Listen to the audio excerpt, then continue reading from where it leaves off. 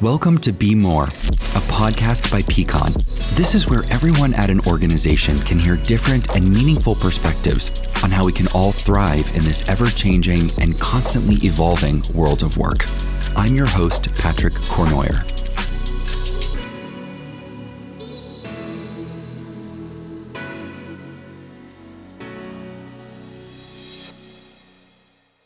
We just wrapped up season 5 of Be More, and we had an amazing guest for the last episode of the season. Her name is Bev Kay, and if you have not listened to that episode, please have a listen because I have to say it's probably one of my favorites. Bev, thank you so much for joining the conversation and for wrapping up an amazing season of guests. We decided that as we wrap up 2021, we thought we'd try something a bit different. And this episode is all of our favorite clips from the past 5 seasons. Now, I just want to caveat that by saying we have enjoyed every single guest that has joined the conversation. Over 5 seasons, I have learned so much. I have heard so many interesting stories, and hopefully you as the audience have enjoyed hearing such a vast difference in experience, perspective, and thought leadership throughout the HR space. So today, we're going to share with you the first half of some of our favorite clips from the past year and a half on Be More. Back in the first season of Be More, we invited Larissa Conte to come on to the series. And I had always heard about Larissa. She's in the Bay Area. I lived in San Francisco for 10 years before I moved to Europe in 2016. And Larissa always had this presence. And I didn't know her. I had never met her. But every time I heard her name, or somebody talked about their experience with Larissa, it was with this intense experience and this just intense positivity connected to it. So Larissa joined the conversation and we discussed the concept of sensing and aliveness. And in this clip, she turned the conversation a little bit, which I loved. And she put me into she started interviewing me and I loved it. And she took me through a bit of a exercise helping me to quickly understand my level of aliveness. And I really enjoyed it. So have a listen to it. And I hope that you are living your full aliveness today. Real-time sensing to move a being at any scale, an individual, a relationship, an organization, society, and even ecology, into greater aliveness. Our sensing is what reveals where stuckness is and where aliveness is. So I'm actually curious, Patrick, would you be willing to demonstrate this for our listeners through a little exercise? Absolutely. Okay, great. So I'm going to invite you to go ahead and close your eyes because oftentimes it's easiest for us to tap into our sensing when our visual field is blacked out. So I'm going to give you some easy yes and no questions. And you're going to see you get information from your being. So first, yes or no question, and say it out loud when you know this, please. Are you thirsty at all right now? Yes or no? No. Are you hungry at all right now? Yes or no? Yes. And then we'll take that line of question and we'll dig into it a little more. If there's anything that you can eat right now that would bring you the most aliveness, what would it be? A mango. Wonderful. And then we can get even more complex information. So are you currently operating at your greatest aliveness, 100% aliveness, the most aliveness you've ever had? Or are you somewhere less than that? I would say somewhere less than that. Great. On a scale of 0 to 100, where would you put yourself in terms of your aliveness in this moment? Maybe 75, 80. Great. So we have room to bring in more aliveness. That's very valuable information. What is one thing you could do in your personal life in the next 24 hours that could get you closer to 100? I would say probably having a meaningful and personal conversation with my sister. I haven't talked with her in a couple of weeks, so I could use picking up the phone and giving her a call tomorrow. Awesome. Thank you. And then last question is, what is one thing you could do in your work life to get you closer to 100% aliveness in the next 24 hours? I would say maybe plan out my month of September, because I feel a list of many, many deliverables that have to happen in September, and being able to put those all down, organize them, work with my team to get those outlined quite well, I think would bring me some excitement and energy for the month ahead. Thank you so much. That's the end of the exercise. That's great. So as you'll see, you just got a lot of information in a very short amount of time of how to bring more aliveness into your being. And those weren't ideas. That was perceived by your sensing. And the reason why I care so much about sensing is that I've found in my journey as a leadership coach, a consultant, but also as a human who went on a 9-year journey of healing from near-fatal accident, that sensing is what moves us into our greater aliveness and our greater expression. One of my favorite experiences, both in the workplace and just in my personal life, has been the experience of mentoring, either being mentored by some really amazing people throughout my life or providing mentorship to colleagues. We dedicated an entire season of Be More to the concept of mentorship because it's quite complex. There are many different types of mentorship and also different perspectives on effective mentorship. So this clip is with Lori Rudiman, and Lori is a forward thinker when it comes to mentoring and mentorship. Lori shares with us how she learned to be a effective and, quite frankly, I'm sure, really great mentor, and her ideas on what mentoring really means and how to effectively think about mentorship from her perspective.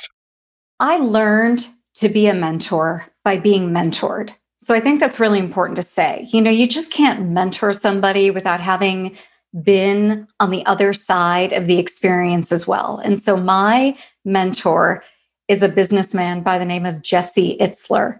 And I've been working with him for a few years. Amazing human being, intrepid entrepreneur, and someone who pushes himself physically, emotionally, financially, and really gets the best out of all experiences. And he's not just one thing. He's a dad, he's a husband, he's a partner, he's a businessman. He's living a multifaceted life. And so in working with him, I learned that that's who I want to be. So when someone approaches me to mentor them, it's helpful that I know who I am and what I stand for and what I don't stand for, what I believe in and what I absolutely cannot offer. And I only learned that through my experiences working with Jesse Itzler. So I think that's really important. You need to know who you are before you offer yourself up as a mentor. And that comes through deep interpersonal development work. When I work with someone as a mentor, though, I have to be real careful because I am a paid coach. And paid coaching is where you look at specific goals, you work on plans, you're really involved in the weeds. And mentorship is more philosophical, in my opinion. It's more listening, understanding, demonstrating empathy, clearing a path for someone to find their own way. But coaching is so much more active. Mentoring is so much more, I think, deep and personal and quiet. And as a mentor, that is my challenge, to make sure that I'm not going one way or the other, depending on the relationship that I have with the person. This next clip is quite a personal one for me. Last year, I had the opportunity to have Brady Pyle join the conversation for Be More. Brady leads the people experience at NASA. And those of you who are listening in North America, you'll know NASA is a very, very well-known and well-respected organization. And for me, an organization that gave me so much hope and excitement when I was a kid. I wanted to go to space camp so bad, and I imagined a future because of what NASA was representing. And for those of you listening, I'm 43 years old, so I was growing up in the 80s, and it was just a very poignant moment for me in my career to be able to interview someone who has had such an impressive career at NASA. And in this clip, Brady talks about the concept of mission first, people always at NASA. They want to be doing the work that they're doing. And then all of a sudden, they are put into a position out of their control, which is to all of a sudden have to be working remote for their own safety, other people's safety, and move into a detached workforce and still be able to have that same passion, connection, inspiration, hope, but all of a sudden are doing their work from their bedrooms or their offices or their kitchen tables. How did that transpire over the past couple of months? And was that hard to manage as an organization? That's a great question, Patrick. I would describe up until 2020, our HR mission, our HR focus has always been mission first, people always. So a focus on people, but a priority on the mission and supporting the mission. And what we found as we went into March and April is our agency leadership had to step back and say, okay, there are things that we are going to be unable to do. We're going to be unable to make some progress on certain aspects of the mission. And so we actually intentionally shifted our HR mission over the course of the last several months to a people first, mission always focus. And so really working with the agency leadership on protecting the people. So we have about 95% of our workforce at the beginning was in a telework situation. Now, fortunately for us, even prior to March, we had some people who worked remotely and who did telework. So we had some infrastructure, we had some ways of doing that, and we had tested it out. But obviously, the scale to which that we moved this was significant, and we worked our way through kind of this new way of working. Agency leadership shifted mission milestones to enable people to work from home. The challenges we faced, I would say, because there is such that connection to mission and commitment to the organization, is the biggest challenge we faced is burnout. Employees are not getting those natural breaks where you leave the office and go home, where you step away from your computer and people are working all the time. People are not taking leave. We have reduction in holidays or taking time off, vacation time off of about a third over the last 6 months. So we're really encouraging as we head into Thanksgiving and Christmas time for folks to take time away, even though they may not be able to vacation with their families like they normally do at this time of year. Elena Valentine is up next, and this conversation still gives me goosebumps when I listen to it. Elena and I discuss the idea of vulnerability in the workplace and how for so many years, vulnerability was seen as a weakness and not as a pure human emotion and not as, quite frankly, a strength. I truly feel that vulnerability and transparency, but more specifically, vulnerability is a true strength.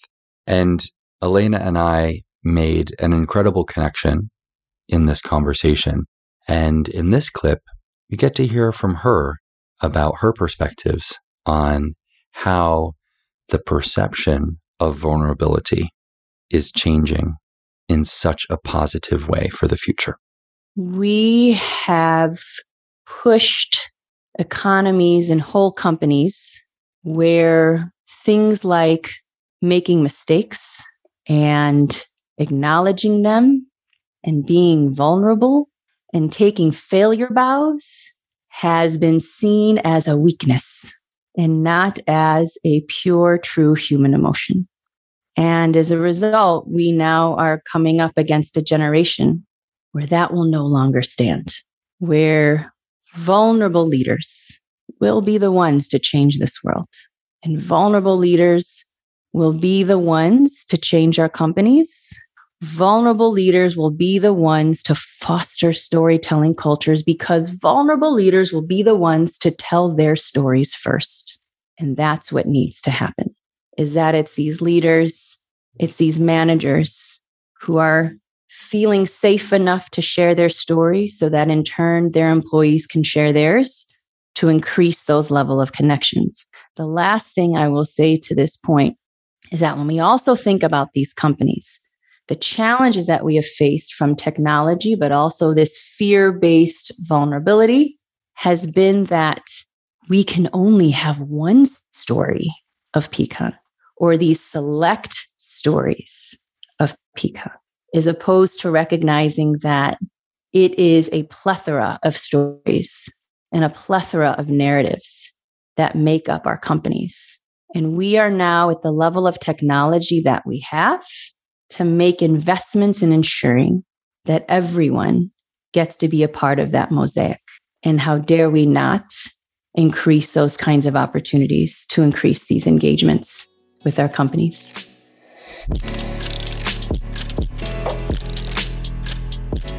Last year, I had the opportunity to work with Lily Zheng.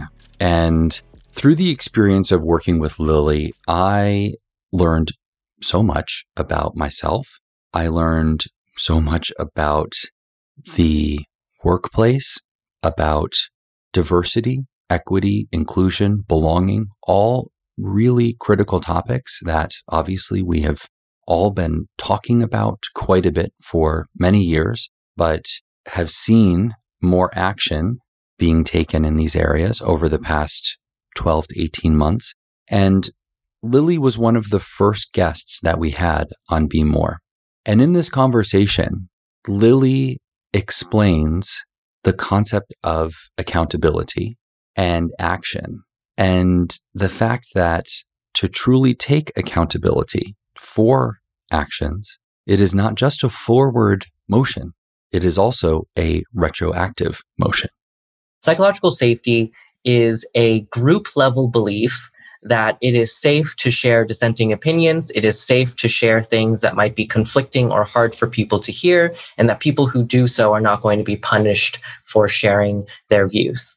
Now, psychological safety is the underpinning of any effective feedback and conflict resolution process within companies. This gets to what you were asking, Patrick, which is that if people don't have the sense of psychological safety, they're not going to feel comfortable reporting. They're not going to feel comfortable sharing feedback. They're not going to feel comfortable saying, hey, my manager said something really hurtful the other day, because they're just going to be scared. Now, the things that hurt psychological safety are retaliation, are toxic cultures, are cultures where people aren't listened to, are hierarchies that aren't agreed to.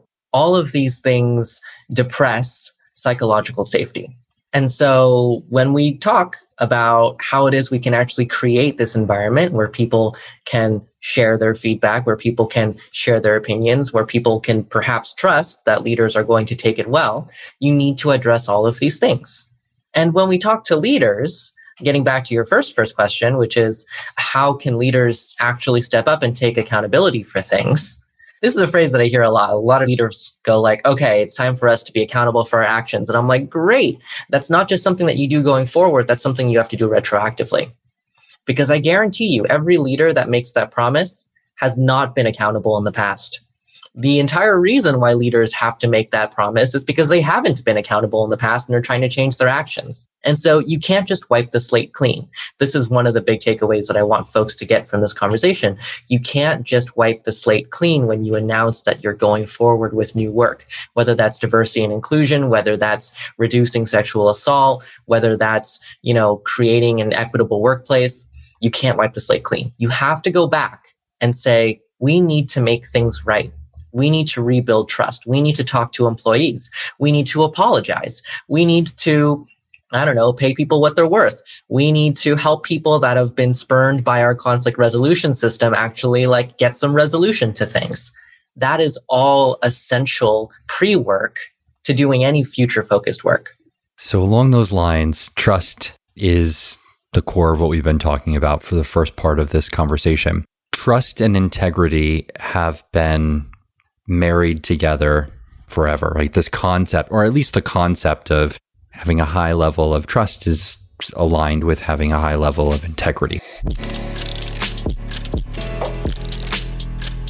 Okay, so this next clip is one that definitely stands out to me because I was having a conversation with Chris Dyer, and Chris is a very dynamic guy, and we were talking about his perspective on meetings and his insights on how he brings, and his team, and how he's built this concept of meetings around cockroach items and tiger items, and the idea of one-on-one meetings and the ineffectiveness of one-on-one meetings. And it was a really thought-provoking conversation for me because I was thinking to myself, I have a lot of one-on-one meetings and I think they're super effective. But his perspective on it made me think. And I have to say, Chris, if you're listening to this episode, I did change my cadence and perspective on one-on-one meetings. So have a listen to this clip. I think you'll find it interesting. If anybody hears anything, it's create the system and train the people to help you manage the system, right? And then they will run with their good ideas. The managers will do great things inside of that, what you've created. But if you don't build the freeways and the on-ramps and the off-ramps, and you don't build the streets and things like that, people can't move. They can't do the things they need to do, right? And you're leaving them out in the desert to drive a car instead of driving it on a nice, clean highway, right? So those are the things I think that's where leaders need to spend their time, is working on that part of it, and less in the micro stuff. Well, why did someone make that mistake? And then, blowing that little tiny thing up, that cockroach type thing, turning a cockroach issue into a tiger issue. That's what we want to avoid. So as we're talking about this, you had mentioned at the start of the conversation around meetings that you said you have very few, if any, one-on-one meetings. And I struggle a bit with the concept of that, because I think a struggle area that I see is, how do you provide the opportunity for people to have that coaching or feedback or that focused time with somebody in your organization for development, mentoring, or all of the things that may be more of a one-on-one, or maybe classically a one-on-one interaction within a workplace? So there's a couple of things there. I mean, I have I call it the Tiger's Den. That's my senior team, right? So the people that are directly reporting to me, there's 4 of them.